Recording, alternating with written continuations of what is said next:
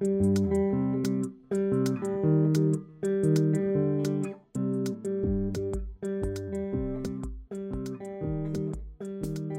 everybody, and welcome to It Was a Different Time, the podcast where we discuss the social and cultural changes that have occurred in the last 60 plus years. I'm your host, Natalie Weckesser. Today we'll be talking to Cynthia Hill, a Las Vegas local who lived there for almost 50 years.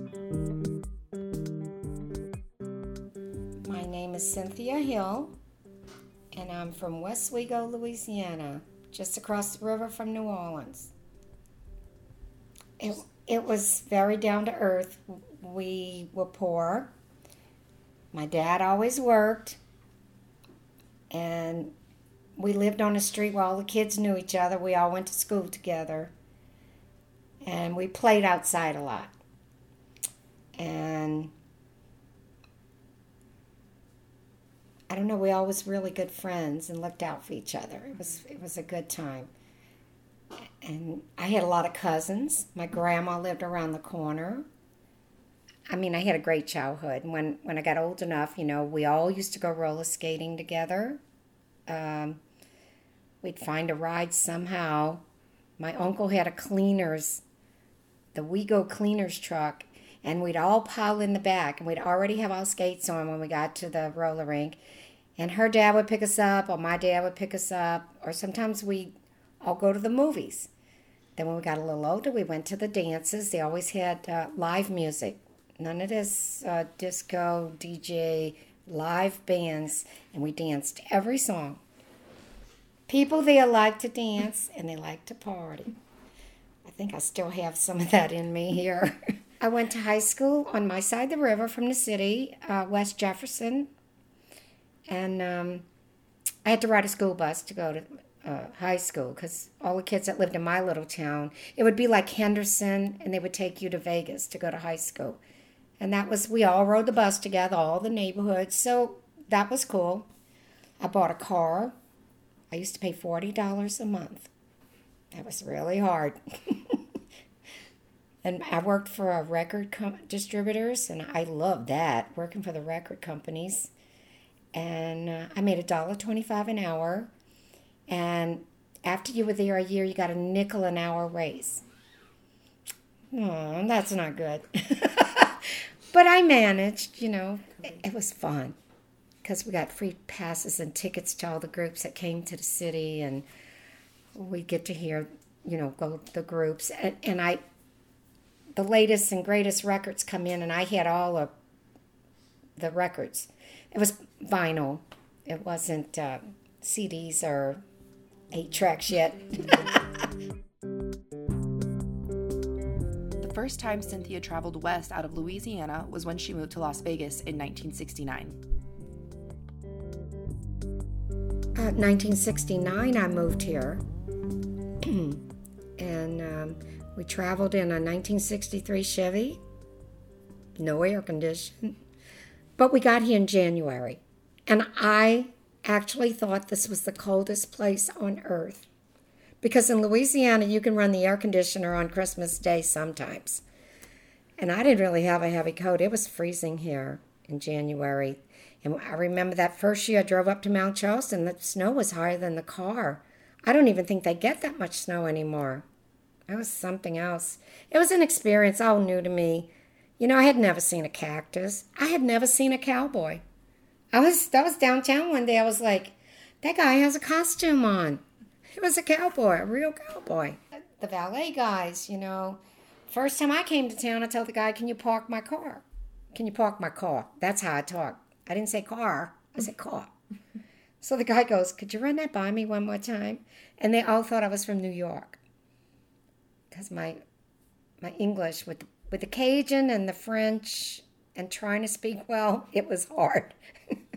I tried to pronounce my words, and I do better now. But I don't lose my Louisiana accent too much. You think? A big thrill for me was when my parents came and we went to California, and I got to see the Pacific Ocean. I was in awe. And the Hoover Dam. I studied that in my geography book in 4th grade and could not believe I was there. It was really cool.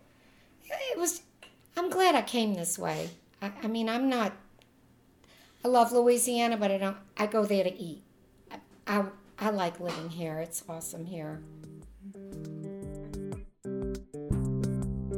I said, well, I'm going to have to get a job because I was a single mom. So I joined the union, and I got a job in a little place next to Circus. They sold liquor, and they had a couple of rows of slot machines. So it was a job. I was happy. And then after that, the Marina Hotel opened, and I went to Howard Johnson's first when it opened. Then we all left Howard Johnson's, all our little friends there, when the Marina opened up, which is where the big MGM sits now. And that, we all got laid off after about 4 weeks. They just overhired maybe. And then I got a job at the Horseshoe Hotel, and I stayed there 20 years at Binion's. That was a ride. I seen it all. I heard it all in that place. A lot of people from all over the world. You know, I just met a lot of cool people. I worked with some awesome people. And we had fun. You know, we were all single. It was a party. We'd get off at 2 o'clock in the morning and primp up and go to the clubs, the discos, and we danced, and we'd go out to eat. We'd get home. We'd try to get home before daylight. I mean, it was fun. Went to a lot of parties. And we worked hard. We made good money, but we worked hard. And I personally always gave good service to the customers. I worked Keno. I worked all the stations, Craps, 21. Well, yeah, I worked the World Series of Poker when there was only 9 games. That's the original World Series. And it was jammed. It was tight. I had to go through the tables. And all those guys just were great. You know, they were good. And they were characters, though. The cigars and the cigarettes. And bring me an aspirin. And hot tea, turn it twice. Two honeys. I mean, like, yeah. I was like, okay, turn it only twice. Okay, I can do that. You know, it's just stressful to do those guys, but you knew you were going to get a good tip. So I made good money that time, too. Cynthia has many stories about working in the Horseshoe Casino, in one of which she mistakes Mr. Binion, the owner of the Horseshoe, as a customer. One time I was new, I didn't know who he was. And he came up behind me. I was at the restaurant window. And I go, oh, sir, you can't get a drink here. This is a service window. He looked at me. He says, yes, ma'am. And he went down and sat in his booth. And the bartender's like, no, that's Mr. Binion. And I went over and apologized. And he goes, let me tell you something, ma'am. You know, he goes, you were doing your job. Oh, I said, thank you. I was so nervous. I'm sorry. I didn't know who you were. He goes, that's okay. Well, one time I was standing by the bar, and it's way in the back. It was kind of dark. And they used to have this beautiful round mirror, and they had like a little fountain thing that came out, but it was no water in it. And when it was right next to where I was standing working, and I looked to my right, and this guy is peeing in the little fountain thing. He thought he was in the restroom, and he was talking to himself in the mirror. I went, oh, God. So I tell the bartender, you got to do something. I go, this can't, call security. It was weird. I've seen people fall. I've seen people get drunk. I've seen people dressed every kind of way. I mean, it was like the subway. People were moving and going, and people drank a lot back in the 70s. I mean, it was, they just wanted a lot of drinks. I don't know.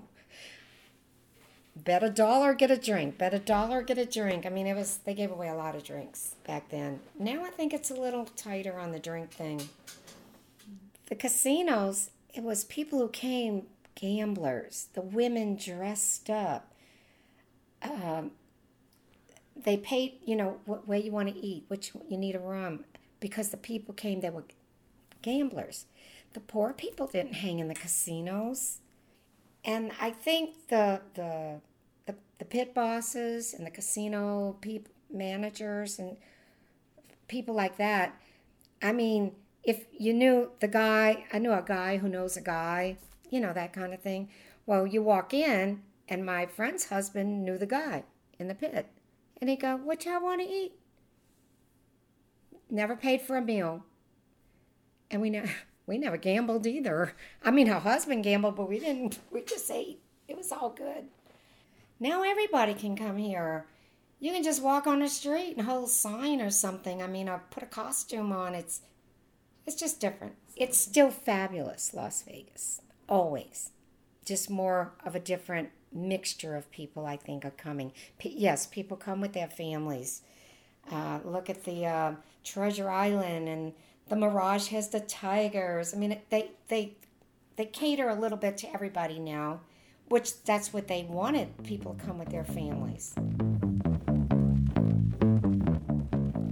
The Strip was much smaller when Cynthia moved to Las Vegas. She used to be able to hang out downtown and see shows without all the crowds that occupy the Strip today. We used to hang out on the Flamingo, the Desert Inn, the Sands. I used to go to all the low shows. Now, I don't even go to the Strip. It's too much. It's just too busy. And the hotels are just, I don't know.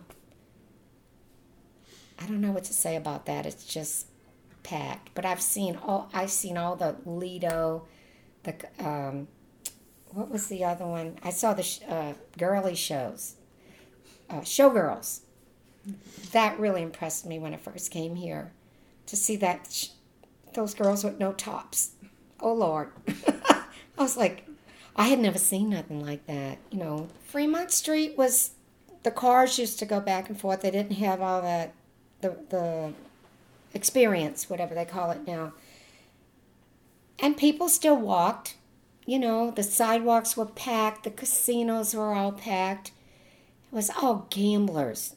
Not just a bunch of kids who wanted to come drink beer. It was gamblers. Downtown is where Binion's was, the old little Fremont Street. And that used to be really the heart of town. I mean, you could go shopping there. They had Woolworths, Penny's. That was the police department. Everything was right there, the post office. And the community wasn't all built up like it is now. And then the Las Vegas Strip, I mean, they had little motels, gas stations, a few little clubs, and when you got to a hotel, you just parked out front and walked in. It wasn't crazy like now. They're on overdrive now here. As the mid-'70s rolled around, a familiar sight popped up in Las Vegas, and Cynthia couldn't get enough of it. When they opened up a roller rink here, it was the 70s. Maybe 73, maybe 74.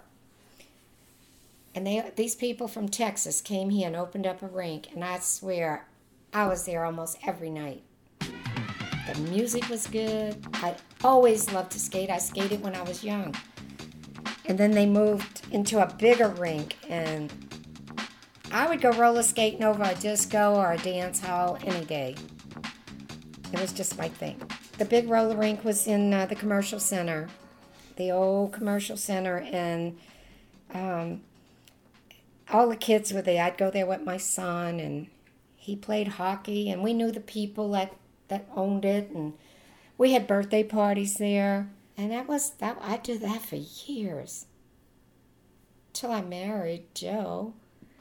I had a wonderful husband, and now we were doing other things. Camping and hiking, and we volunteered out at Red Rock Canyon. We led some really nice people on hikes out there. It was fun. Cynthia reminisces about her life in Las Vegas, loving the place she has lived for most of her life. I wish I could remember everything. I really do. It's 20 years there every day almost. The only thing that's really changed, it's all about the bling and they just can't stretch it out any further. It's blinged out to the max. But it was just simpler back then. The roads weren't all crowded. We didn't have all the freeways. The traffic annoys me, but I still love it here. It's a good place to live. And the weather is perfect. And that's why everybody's moving here. You know, they're freezing back east. They're flooding everywhere else. So why not live in Vegas? This has been It Was a Different Time. Don't forget to follow us on Facebook and Instagram at It Was a Different Time for photos of our guests and information on upcoming episodes. Also, check us out on itwasadifferenttime.wordpress.com for episodes and portraits of all of our guests. I'm your host, Natalie Weckesser, and thanks for listening.